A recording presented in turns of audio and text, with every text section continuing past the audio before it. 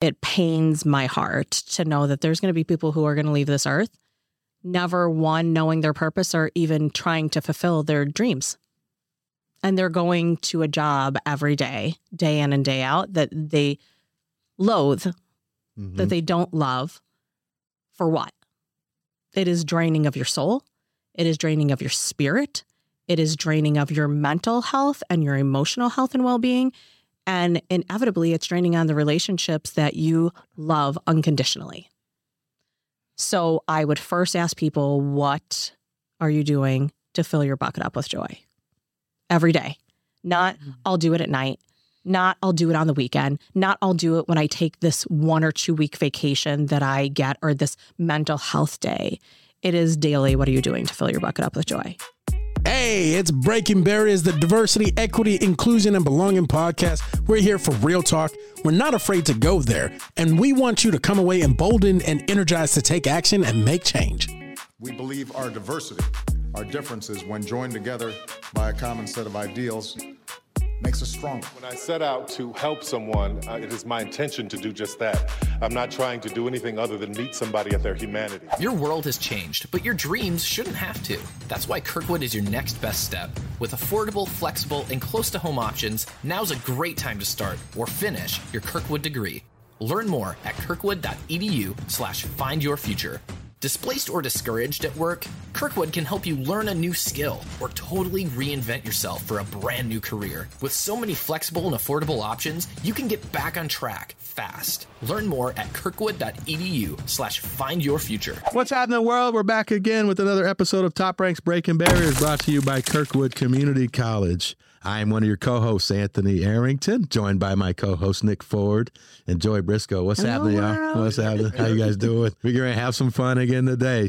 This show, we get raw, we get real, we get real. We're going to talk about it. So, Nick, tell us who we got today on our show. Certainly. So, very excited to have you here today, Future. So, Future has over 2 decades experience in education and leadership. Her career expands across several industries, including the private behavioral sector, early childhood through higher education, and small business and large corporations. She recently served as the Wisconsin State Project Coordinator to Social and Emotional Learning and Mental Health. Prior to this position, she has served as Director for Social and Emotional Learning and Community Outreach. She's been an Assistant Principal, Program Coordinator, Special Education Teacher, near and dear to my heart. Yeah. And a Behavioral Manager and Specialist, all in the Brown Deer School District. Oh, I'm very familiar with that. Been to many swim meets there, outside Milwaukee, Wisconsin. She's the winner of 2018 North Shore Milwaukee Rotary Rotarian of the Year, the 2018 North Shore Milwaukee Rotary's President Cup, and currently an executive board member for Rotary's World Affairs Seminar for high school students.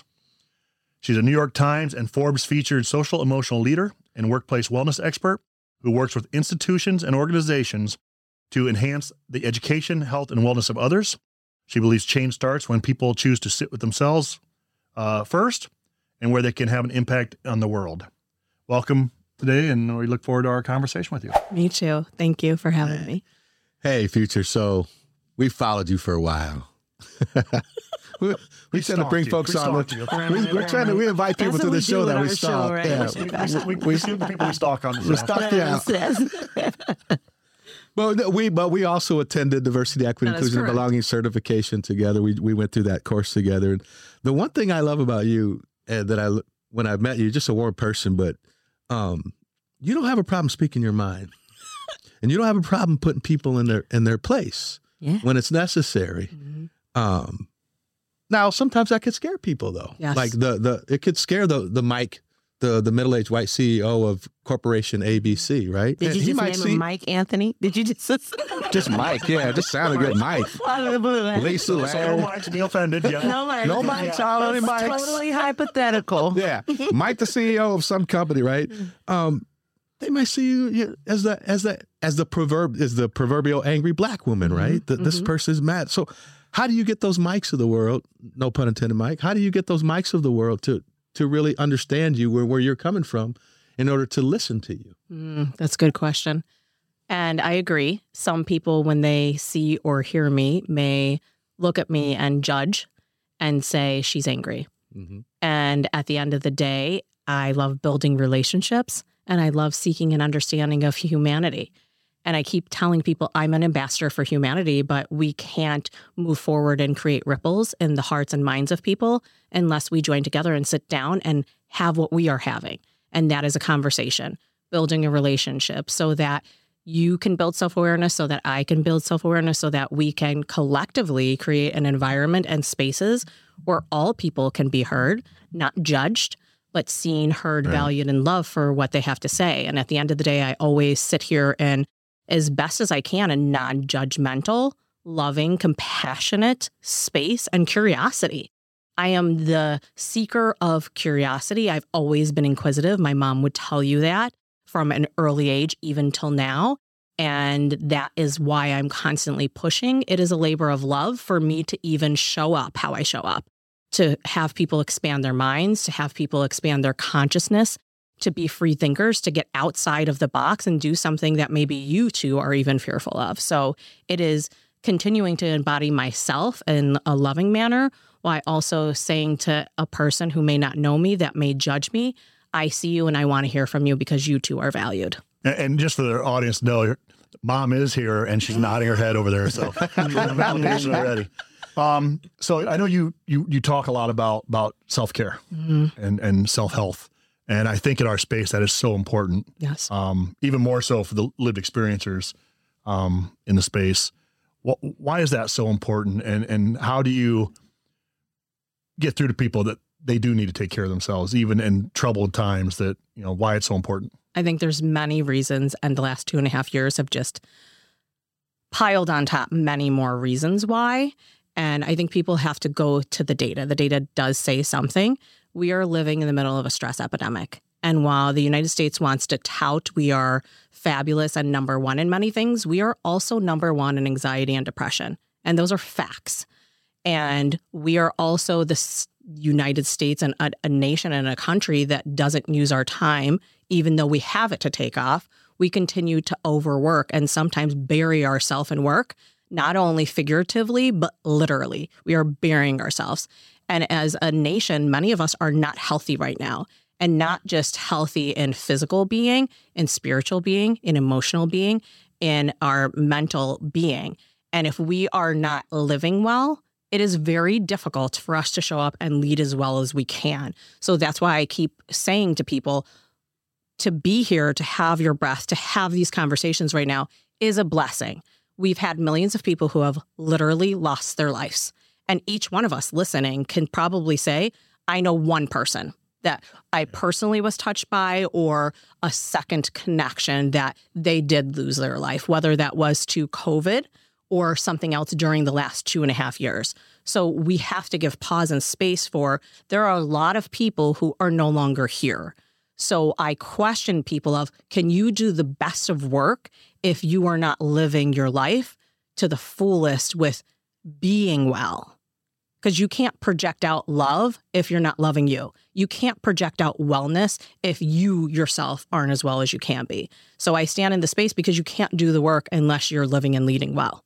So how do we combat the stigmas about mental health? I mean, obviously in the Black community, there's a big stigma. Us as veterans, a very big stigma there too. You know, you don't get help. It's a sign of weakness. Right. How do you combat that and get to the point where we are a more healthy society and we do seek help when we need it and take care of ourselves better? I think it is, again, relationships. Because once you have a relationship with somebody, you could understand what is relevant to them and what angle and what conversations and what topics to bridge or to lift and to celebrate. And you bring up a good point about the military. When COVID was going on, the first week, it was March 13th, I remember, the school shut down. We were doing restorative practices, professional development for school-wide, district-wide. And the following week, we came back as a leadership team. And I said, you mark my words, we are going to have a mental health crisis on our hands. 2.5 years later, even a year later, what I said came true, unfortunately.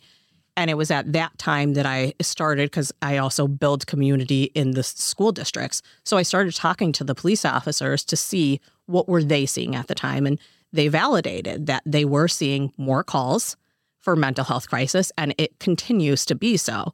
And they fit into that stigma as well, too, of you, even if you see something, don't say something, and you numb your way through because you can't get help or you can't let people know that you need help.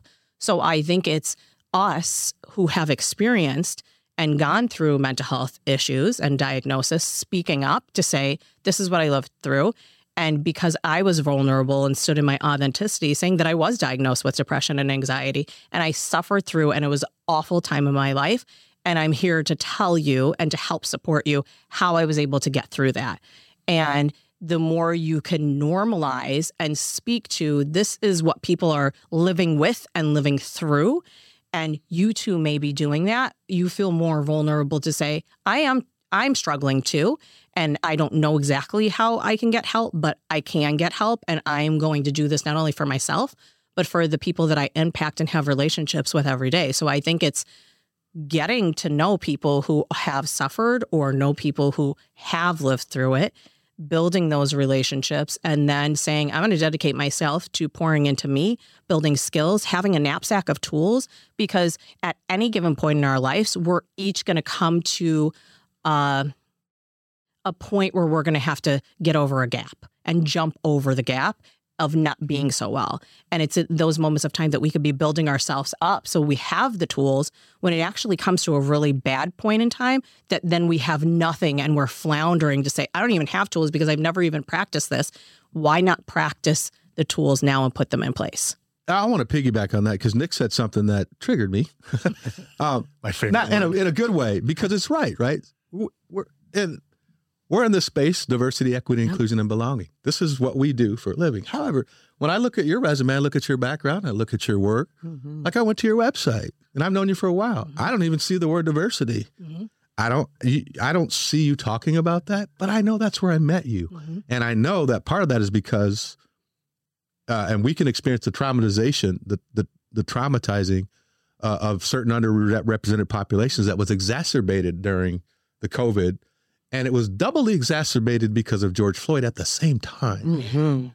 So talk about how your work, your profession aligns with diversity, equity, and inclusion, because many people would look at you and say, well, she's not a diversity person. She's just a social emotional person. Exactly. So important. Align those up for us. Okay. So a lot of people don't know the background of who I am or how I got into any of this work. Let's hear it. Okay. And I think I will spread back to my mom, because everybody's like, oh, you just got in this future, or you're new to this. And okay, that is maybe your perception, but perception isn't always reality. And I have speaking my truth and being authentic because that's what my mom did 40 years ago, of speaking her truth and saying, I'm going to go against the grain and marry somebody and love somebody based on the character instead of their color. Now, that pushback in the 70s left her losing a lot.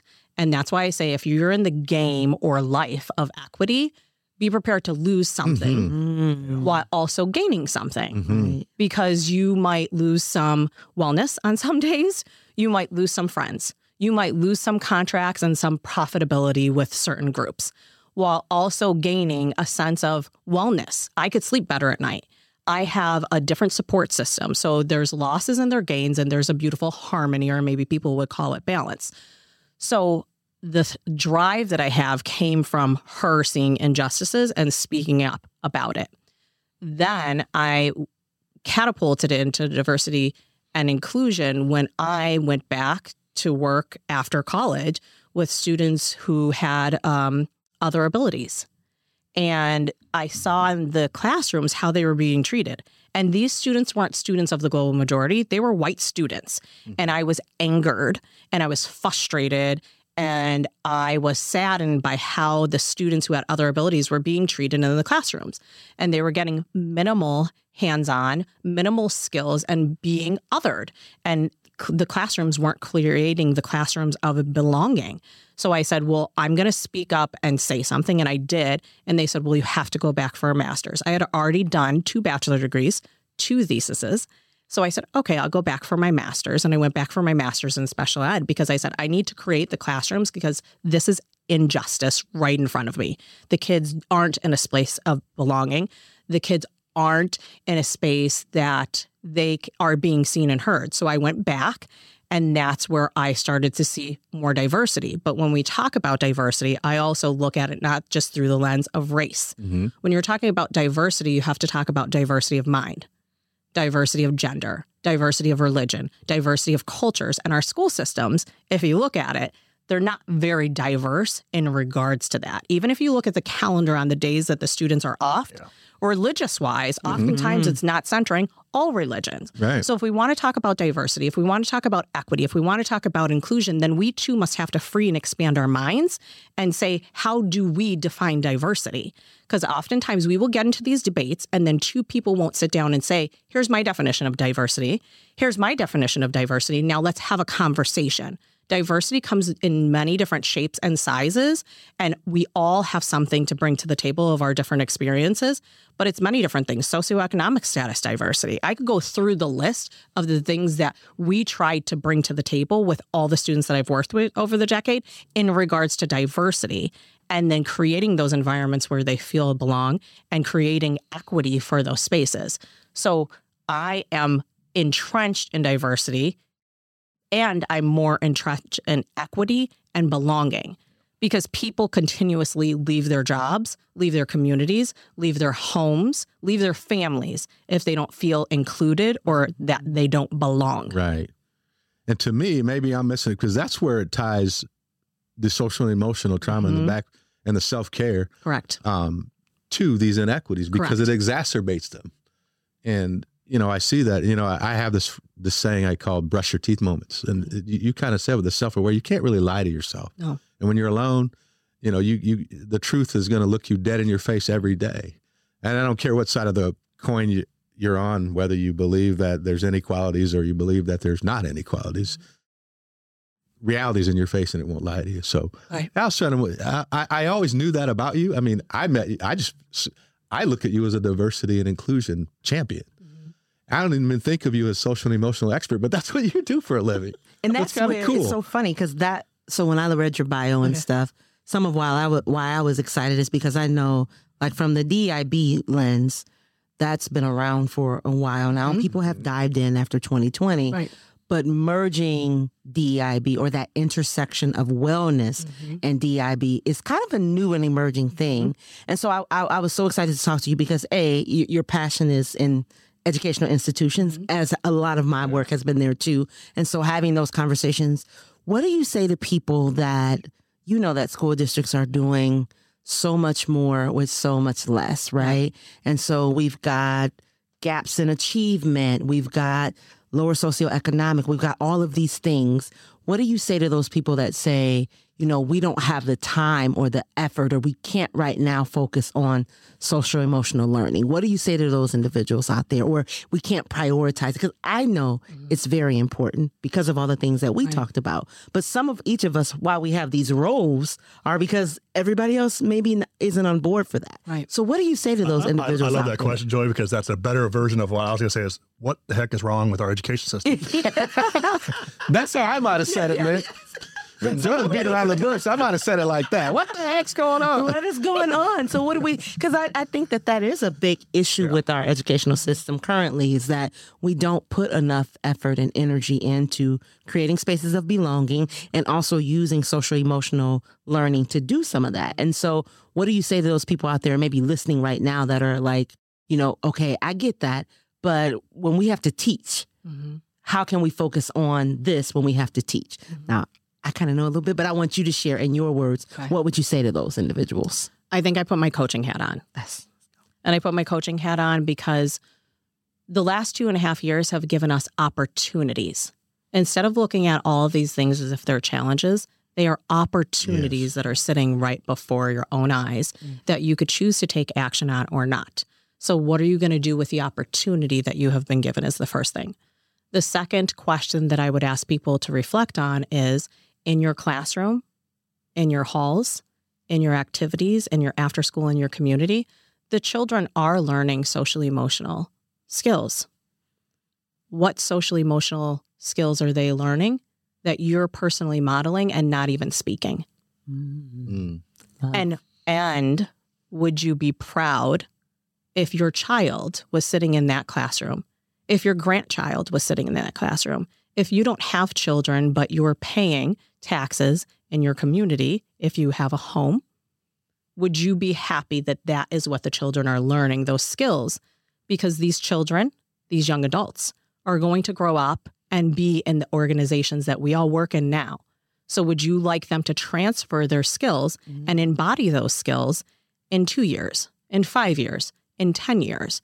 Because we are teaching them without saying something. Mm-hmm. So why not take time to infuse it into every class, into every activity, to build skills that I think every single one of us in here would say, we didn't get taught this directly in school, and we had to just figure it out. Mm-hmm. And that's why we have adults sitting here today. I could pull up headline after headline that aren't well at emotionally regulating, don't do well at being self-aware, aren't building positive relationships, responsible decision-making is lacking, and the social awareness for all of humanity, all of their community, all of their state, all of their nation can be improved upon.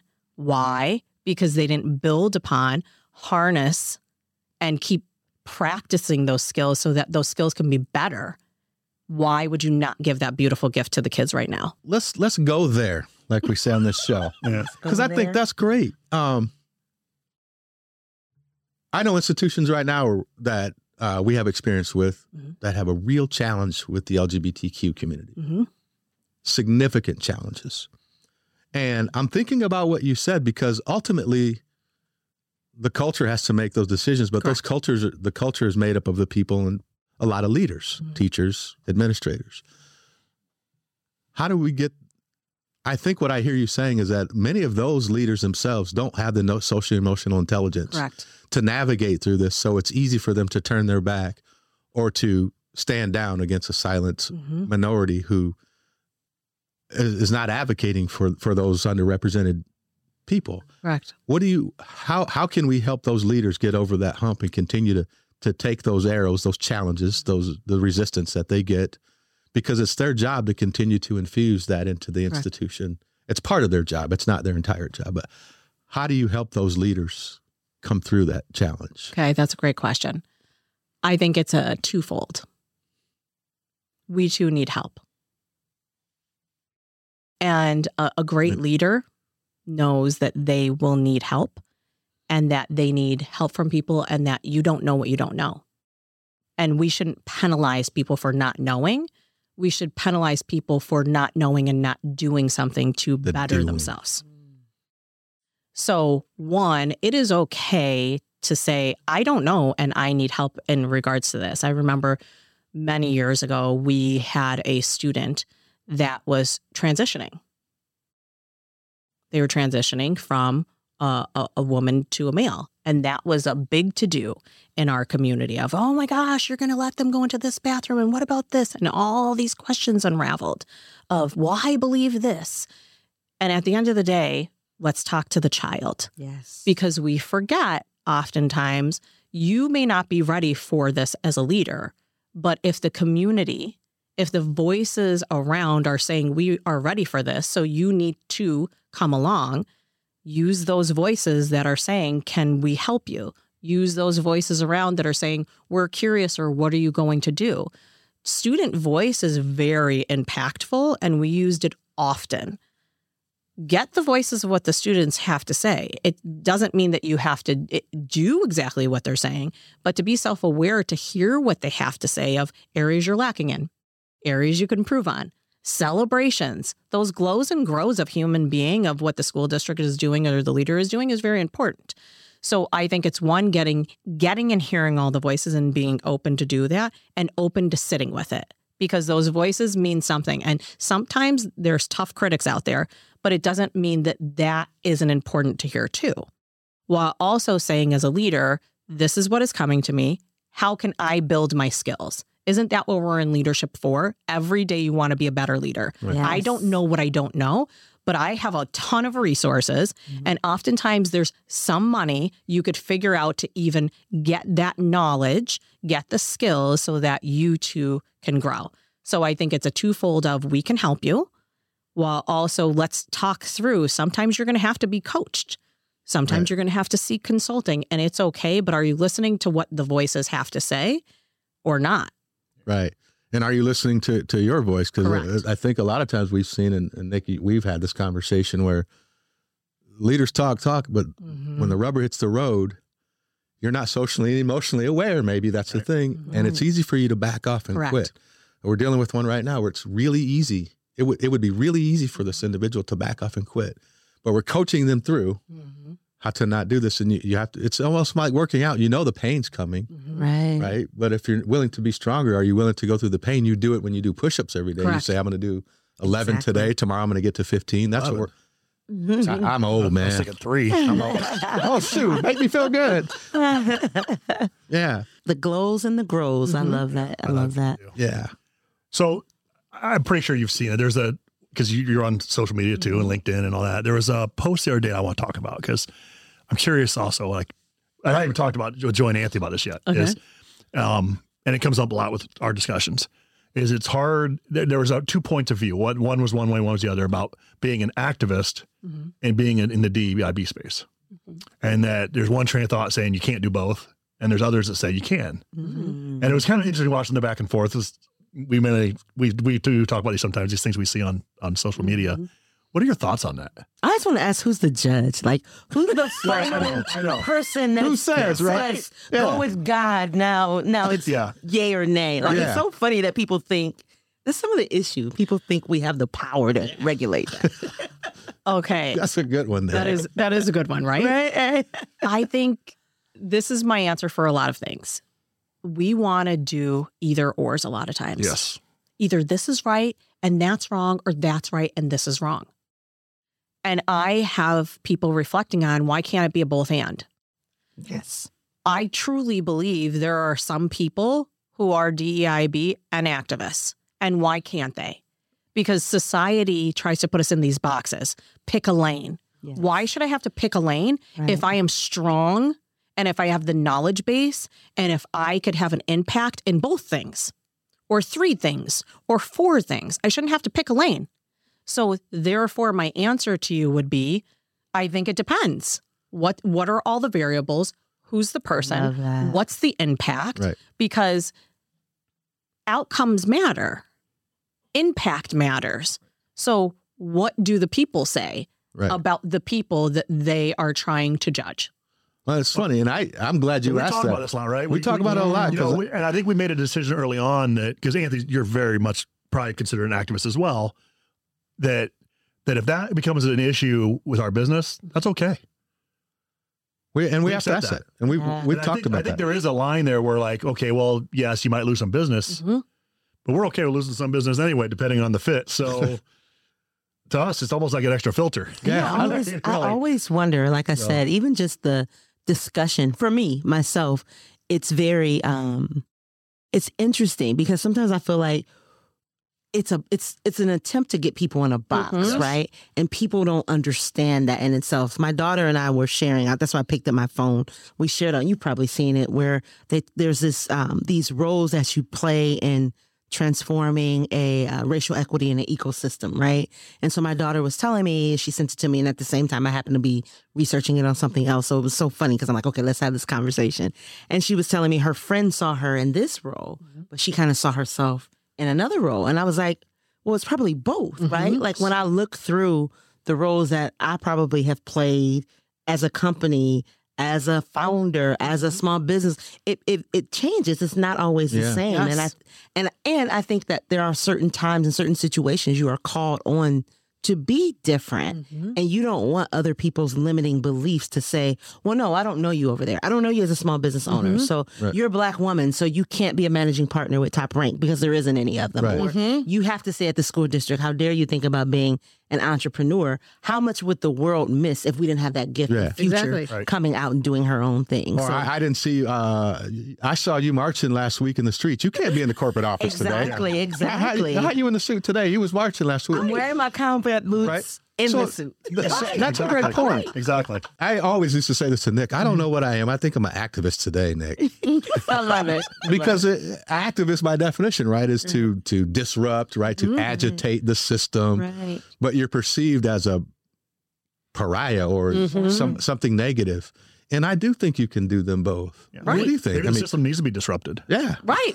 I think it can be both. Yeah. And I think it's what you said too. There's times that maybe I don't have to put that role on. There might be another activist in the room and one is fine. We might need me to speak up in a moment of time where maybe you need 2 or 3 activists. Okay. Right. Exactly. What's the situation? There's so many different variables that go into this at any given moment in time. I can't sit here and say this is what it is without knowing all the other little tiny variables that have a big impact on what it would be or the decision I would make that it is. And I am one for saying, I'm not going to sit here in a box because people told me that forever. Well, you're DEIB future or just do social emotional leadership. Exactly. Right. Okay, why would I do that when I have experience at the state level and for many years with mental health? So I can't do that too. And I've been focusing on equity for decades. So I'm not supposed to do that either. I'm supposed to pick just one. I don't think we should do that to people because we have beautiful gifts and talents, especially as business owners. Think about it. Right. I am my PR. I am my marketing. I am my content creator. Exactly. I'm allowed to wear all those roles if I'm an entrepreneur. But how dare you do it if you're DEIB and an activist at the same time? Right. Well, because historically, activists are anti corporation, right? They're anti. It's always perceived as an anti, right? It's the words matter. So the word activist has this connotation that it can't be a positive thing. That we're all activist has to be breaking a window or running into a courtroom and shouting. Maybe that's the case on some days. That might be necessary. Yep, that is true. Well, stop. There's nothing necessary about breaking windows. Let me just get that out there. The act of disruption. But the act of disruption matters, right? I always have these conversations with people who say about the kid who breaks the window. Well, let's get to we love root cause. Let's get to the root. Why did he break the window? A third grader knows it's wrong to break the window. Right. See, I'm going to coin a new term. I'm tired of activist word anyway. Positive disruptor. Yes. Yeah, good trouble. Right? Well, Nick's on a roll today. Good trouble, right? Someone hashtag that quick. Someone copyright that. Yes, Positive disruptor. Because positive disruptor. I mean, it's just, again, because you get words like that where it's like Maurice's over there looking it up to see if it's already out there. You know, you hear these terms and you hear activists and people have a negative connotation. Right. Yeah. Why? And I'm like, we have the power, like right now, we can even redefine the things that people have negative connotation with. Like I have been waiting for someone to come up to me and say something about, oh gosh, what's the phrase that everybody hates that they never taught in elementary school, but it was used. Oh gosh, you guys know what I'm talking about. Is this one of the ones in their book we just read too? Yes. Oh, what is the phrase? It's super popular. What doesn't kill right you now, makes you stronger? Where they're like, oh well, no, you can't teach that to kids because 1619 Freedom School is or 1619, and I'm like, we never taught that to school. Like I'm tired of letting other Critical race theory? Critical race theory. Yes, critical CRT. It's so, and it's or like, I like to call it real history. Right, exactly. And so I'm in this state of time where I'm like, let's just redefine it. Like it not redefine it, but we don't have to let we have as much of a voice as the people that sometimes seem to be louder with their ignorance, right? And so critical race theory was never taught in K-12 education. Never. Not even to say that some elements of it shouldn't have been, right? Let's have that discussion. But it never was. So no, I'm not going to have this conversation with you when I'm trying to talk about Black history in a classroom and you've somehow equated it to CRT. Right away, it means that we aren't on the same level. Yep. It made me think of something, and I think you'd be a good person to answer this. Okay. So I had a white woman call me a couple weeks ago. And actually, she called me a couple months ago. We went and had lunch, and she wanted to talk about her role as a career coach, and she's trying to help folks at an institution, and most of the athletes at this institution are Black. Okay. Football and basketball. So as a white woman, she's struggling trying to reach them and trying to figure out ways to help them understand there's life after sports. Everybody's not going to the NFL or the NBA. A lot. And she called me because she felt like she doesn't want to feel like a white savior. She doesn't want to feel like she's coming in trying to, save people. We met, gave her connected her to some folks in the organization. She called me a couple weeks later and wants to have lunch again. She goes, I've been reading book, I've been researching. She goes, and I'm just really nervous. I feel like I can't use my voice the way I want because I'm going to be perceived as this white savior again. And what I'm thinking, my question to you is, how do we help white people, particularly white women in these positions, who feel like they do want to be an activist, but they're scared to talk because of the perception that they're a white savior? How do they navigate that? Do you have any thoughts on that? That's a good question. It's a good question. And what I'm chuckling in my mind, but I'm going to chuckle out right now is I actually co-facilitate with a white woman and we do interracial sisterhood. Oh, love. Okay. Yeah. And we do it because there are many white women that you're finding that are saying, hey, I would like to be an ally or a co-conspirator, or I want to help. Right. And at the same time, I don't know how, or I feel I'm going to be judged, or I don't feel I should be in this space. So I think where you need to start is that, saying, where are you at on this journey? Getting really in tuned with yourself in silence to say, this is where I'm sitting right now. And acknowledging your own awareness of, I don't know this, or I do need to know this. What am I willing to lose? What am I willing to gain? How much am I willing to push through the uncomfortable emotions that you inevitably face on this journey? How long could you withstand those uncomfortable emotions? How long could you withstand maybe some relationships being severed? Relationships being, it is real talk, relationships being increased and a new body and beings coming in, not only for yourself, because it's a transformation and evolution of self, but also for the other people. So I think it's sitting with yourself first before you go do anything. You have to get an understanding of you first. And then I would say, now what do I want to do? Do I feel like I need to go into this space? Because my voice is important too. And there's not enough of us. As many people want to say, oh, there's so many people in DEIB. Is there really? No. Okay. There's not enough of us, because if we could do all the work, then the work would have been done already. Right. We Yes. wouldn't still be doing it. Fits right with our vision. It's not being, and we don't want to do this anymore. Well, and it's one of the reasons we talked about the type of folks we wanted to have on on our podcast is other practitioners, because there ain't enough of us, so we don't know it all. There isn't. And we have to get out of the scarcity mindset. Yes. There's an abundance, and we can all do this if we wanted to. And we actually should be doing it. Equity is the lift of all. So it's not you over there are doing it. No, we all should be doing it. Yeah. So I think it's the people, and I tell my co-facilitator this, she's going to be able to get into doors that I would never be able to even dream of.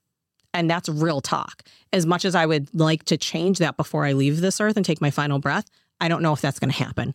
We've been doing it for 40-something years, my mom and I, literally. So I still sit here and I think even when my daughter is 40, I will probably still be saying the same thing of it could be better.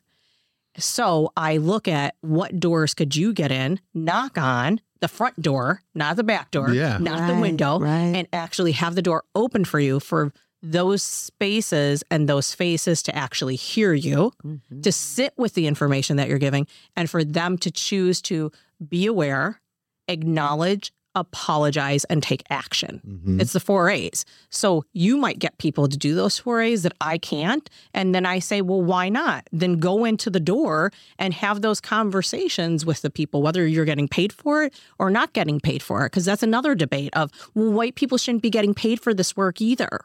Right. They don't want to pay anyone for their work. I was going to say. Yeah. Don't pay anybody for this work. It's like, But no, that and I'm glad you mentioned that, because you know, we've had this very frank conversation here. Top Rank, we are deliberately, we got a white man, a black man, and a black woman. We all got disabilities. We got military veterans. We walk our walk. But it could be challenging if you're not ready for that. Correct. It could be challenging for a Nick to have to take arrows from family members, or and we have this talk about, you know, Jimmy's not going to want to invite you to Thanksgiving anymore, things like that. Like those are, and so I feel like I have social emotional learning, because these are the things that I was telling this white woman. I said, you have to sit with yourself. I said, if you believe in this work, I'm telling you right now, the arrows are coming. Yeah. You're going to get chastised. Somebody's not going to invite you somewhere. You might lose a friend. I can't answer that question for you. Probably from both sides, like me, too. just don't give a shit. Because and even communities of color aren't even always like, you might want to do the work, but the fact, and you might be doing the work internally, you might be educating yourself, you might be training, but still, because of trauma that communities of color have experienced, until you build a relationship with people that you don't know, you know, it's not always going to be open arms come on in, and they may view you like that. So it's not even just on one aspect of now I can't go, with my dad's golf buddies, but also the people that I really want to help and I really want to impact in these things, but I have to take the time and energy into building those relationships with people as well. And so can be rewarding, right? And should be rewarding, but it's going to definitely take work, and you have to be aware of that. Well, I think as the white man in the group, I mean, I recognize too, like there's certain events that like we've talked about this before is like if it's Black History Month, I'm not going to be a speaker at it. I'll tell you who should be a speaker at, but I'm not going to speak at it. I may be in a panel with a bunch of other folks, maybe give my point of view on it. But I think that's where a lot of people have that distaste is there are folks that look like me that will do it. And maybe should do it. Well, yeah, maybe. It's a debatable. I just have a heartache with that. It's personally I have a heartache that, I don't feel along, right? I feel like I can talk at it. Yes. But I would bring someone along that should talk at it. Right. Just like when we facilitate, I may be in the room, but I'm not the only person in the room. So, right. And I think that's key. And that's why I really appreciate you talking about that. Cause, you're right. There's so many different views on that. And well, you're my white savior, Nick. I can't even save myself. I don't know how to save anyone else. So. No, great point. That is a great point. That is a great point. Well, no, we got audience questions. We got questions, but we do have questions. We do try to take an audience question or two. So today we decided to take an audience question from our Dr. Dre producer, Maurice Davis from Cedar Rapids. This question comes from our producer, Maurice from Cedar Rapids. How do you get organizations who say they are socially and emotionally aware to recognize that they have a diversity issue? I think it comes with reflective questions. If you show me your data, I'm going to show you your bias. Let me repeat that again. Come on. If you show me your data, I will show you your bias. And I think well-intentioned people can have an impact and cause harm too. Good people could cause harm. Good people could be racist. And sometimes you didn't even look at the data, or you would never look at the data with a lens of the way culture facilitators would, with the lens of people who have been doing the equity work for years would look at it. So you may never even find it in your data and say, oh, we never even noticed that our board was all white. We never even noticed it was all male. Right. So I think it comes to, let's sit down and have a look at your data. What do you see in your data? What do you not see in your data? What are your celebrations? Because I don't believe in beating people up either. I think it's a bad practice. And I think that is what gets people to say, I'm not going to go on this journey when we need everybody going on this journey. So what can we celebrate about what they are doing? You could pick glimmers of hope and light and beauty out of anything. So celebrate it while also acknowledging these are our grows. What areas do you need to grow, and not giving it to them, have them see it for themselves and guiding them along of, oh, I didn't even realize. Okay, so we had the aha light bulb moment happen. Now what do we do? Because what do you want to do with the information that you have? To have the information is one thing. There's lots of people that have had the information and the data for centuries, for decades, for years. And you're just sitting on that information. That doesn't take action. That's not going to improve. It's just going to be exactly as it is, upholding the status quo, which is not serving many of us. So I think it's taking that data and saying, what do we want to take action on now? You can't do it all. You can eventually, but what is the one piece that you're going to start on right now to make the improvements? And here's the other thing I would warn people, because I've talked to numerous people on this. Well, we need more diversity here. Okay. And let's take a pause. Because if you didn't cultivate the soil for diverse people to be there, you will get diverse people in. The diverse people will not stay. Right. So retention will be awful, and you're going to be filtering and saying, see, we don't have any diversity. No, it's because you didn't sit in your own self-awareness and acknowledge who you are, how you're showing up, and how you could be better to have the diverse people stay there? What belonging spaces are you creating? Right. What are you creating? And to that point is when people become overly data driven, they look at that data, and when the data next year shows that they didn't hit some number, they're not looking at the social emotional part of that puzzle. Right. They're looking at, oh my God, we got to go recruit again. We didn't invest enough money over here. Yep. But maybe your problem was you have a social emotional issues right in your backyard. And not only do those people leave, with social media nowadays, that word gets around. Now it's even harder for you to try to have a diverse hiring strategy, which drives me nuts anyway. But I mean, it's just like a self-perpetuating, we say belonging first, like literally belonging first. I agree. If you cultivate a space that people feel valued at work, they feel like they can be their authentic selves at work, they will go and they will be your marketing. Yeah. They will go say, you want to work here, right? Like the places that we've heard about that are awesome to work at, we all heard about it. And typically it wasn't necessarily a commercial on TV or social media. Word of mouth. It was word of mouth. It was my friend said, I heard this, someone made a Facebook post. It was something like that. Very organic marketing. And so from a marketing standpoint, start there first. Like start by investing in your culture. You have to have a retention plan. I so agree with you on that. Like retention has to be a part of your recruitment strategy first, right? Right. The other thing I think of too with people is you are sitting in, we want to do all this stuff and not pausing.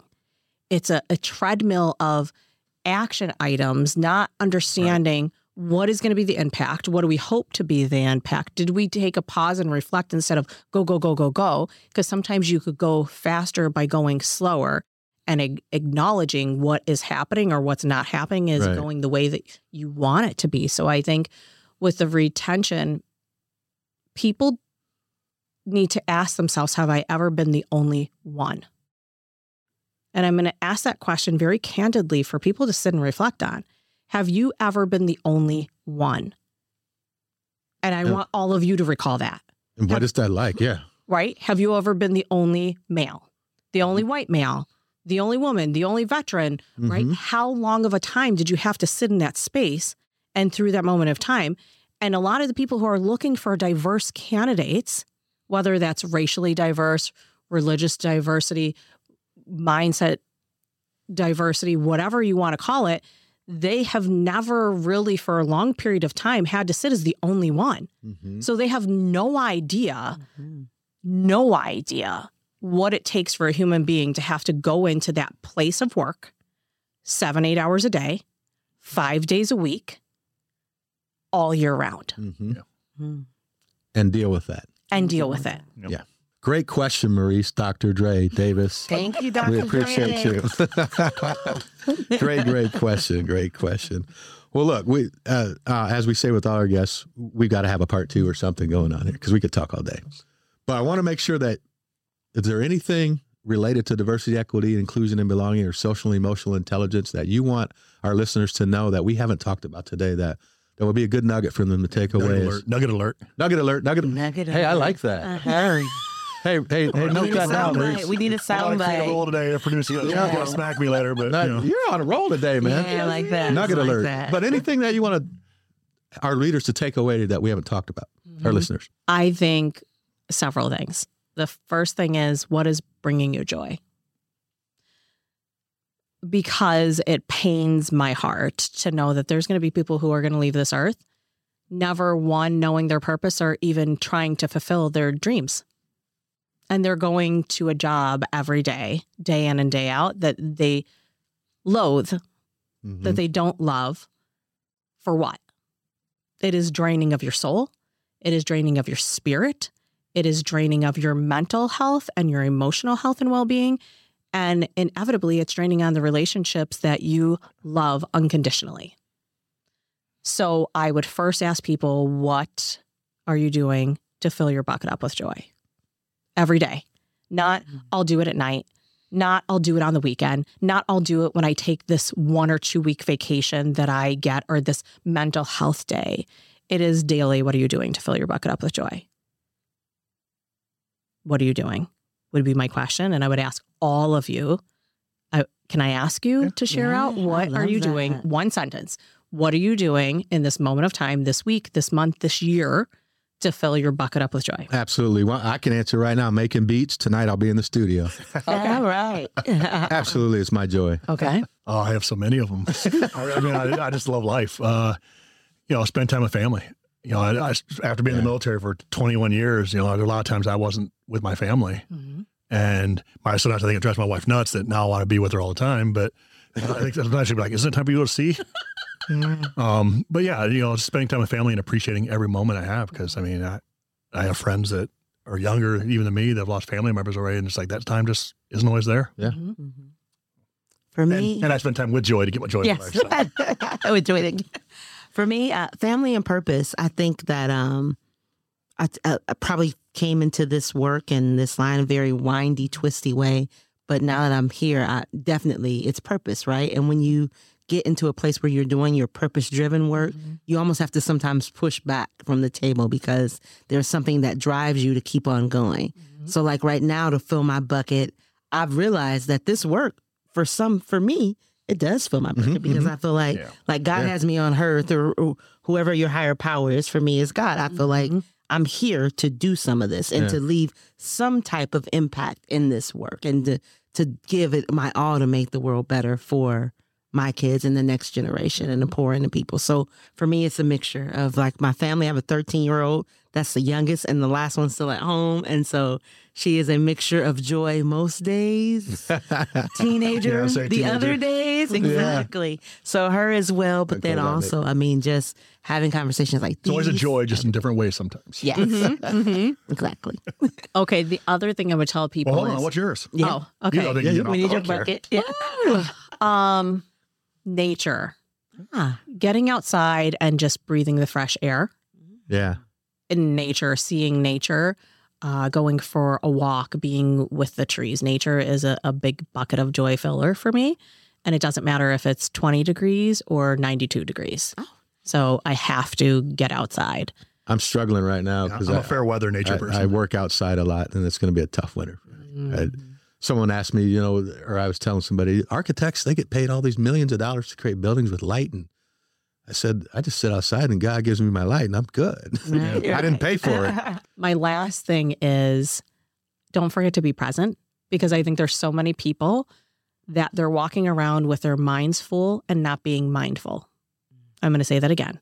There's so many people that are walking around with their minds full, but they're not mindful. And deep. What I've learned on this journey, and that's why I want to pass these nuggets forward, is there's so many people that are standing and present in being, but not present in mind when they're with people, because they're thinking about all the past regrets or all the past harms or all the past things that they missed out on. Or they're so focused on the future. I need to plan ahead. I need to do this. And while you're focusing on the past, you're focusing on the future. You're missing this beautiful moment, which is the present moment right here. I got to remind myself of that and take the electronic toy away when, I think we all got to be better at that. So that's my two nuggets. Yep. Good stuff. Well, thank you again. I was getting to, we appreciate your time, and we hope we can do this again and keep changing the world. Keep being vocal online, and we're going to keep following you. So thank you for the work you do. Thank you. And everyone else, get online and follow Future Kane. Yes, follow Future Kane. Future, what do you have coming up? What don't I have coming up? All right. I'll be traveling several different places in the upcoming year, just helping people with their work. So I think those are upcoming things, but obviously I'm on LinkedIn, I'm on Instagram. I just got on Twitter recently. I don't know how I'm feeling about that yet. I'm done. Right. I'm done. Just letting you know. Someone was told to play a good. I don't believe in cancel culture, but I'm done. Right. So you could follow me anywhere, but I'm pretty personable. I'm private, but personable is what I like to tell people. So if you have a question, feel free to ask. I try to respond to everybody because we're in this together. All right. Well, thank you so much again, Future. We really appreciate you for being a guest on Breaking Barriers. I want a sound for that, too. I'm going to go, wah, wah. Yes. Every time we say Breaking Barriers. Take note of that, Maurice. So, Maurice. We're going to take a shot every time we say Breaking Barriers. I'm going to get a drinking game. All right. Big shout out to our 5-star presenting sponsor, Kirkwood Community College. We appreciate your partnership on this podcast. Also want to give thanks to our friends at Breaking Barriers, Tyler, Lincoln, Barnes, DDS, and Community Savings Bank. Yep. We'd love to hear from you. Hit us up and send your questions, comments, suggestions to info@topranktalentsolutions.com. Thank you. Special thanks to our listeners out there. We couldn't leverage the work we're doing, and we hope that you find this on your favorite podcast platform. We'll also be on YouTube as well, and make sure that you share this love and you share this passion about the work that we're doing and the great knowledge and minds that we're bringing onto the show. So we appreciate that. Our next episode, we haven't had the official next date yet, but look for these to drop. We're looking at dropping every second and First and third week of the month, starting in January. So we'll have a third one in December, and then, or our second one in December, and then we'll hopefully every other 2 weeks then. So and keep an eye on us. Again, my producers over there looking at me like, oh man. Yeah, we got you busy. We got the good stuff. Good stuff. Couldn't do it without our producer. So we could not do it without our producer. Thank you. All right. We hope you take whatever you heard with you on your journey to change hearts and minds when it comes to DEI and B. That is the hard work, and we want you with us. Until next time, right? Until next time. So break some barriers. Break some barriers. Thank you. Advancing equity is not a one-year project. It's a generational commitment. There are too few people in the world willing to be the domino, too few people willing to take that fall.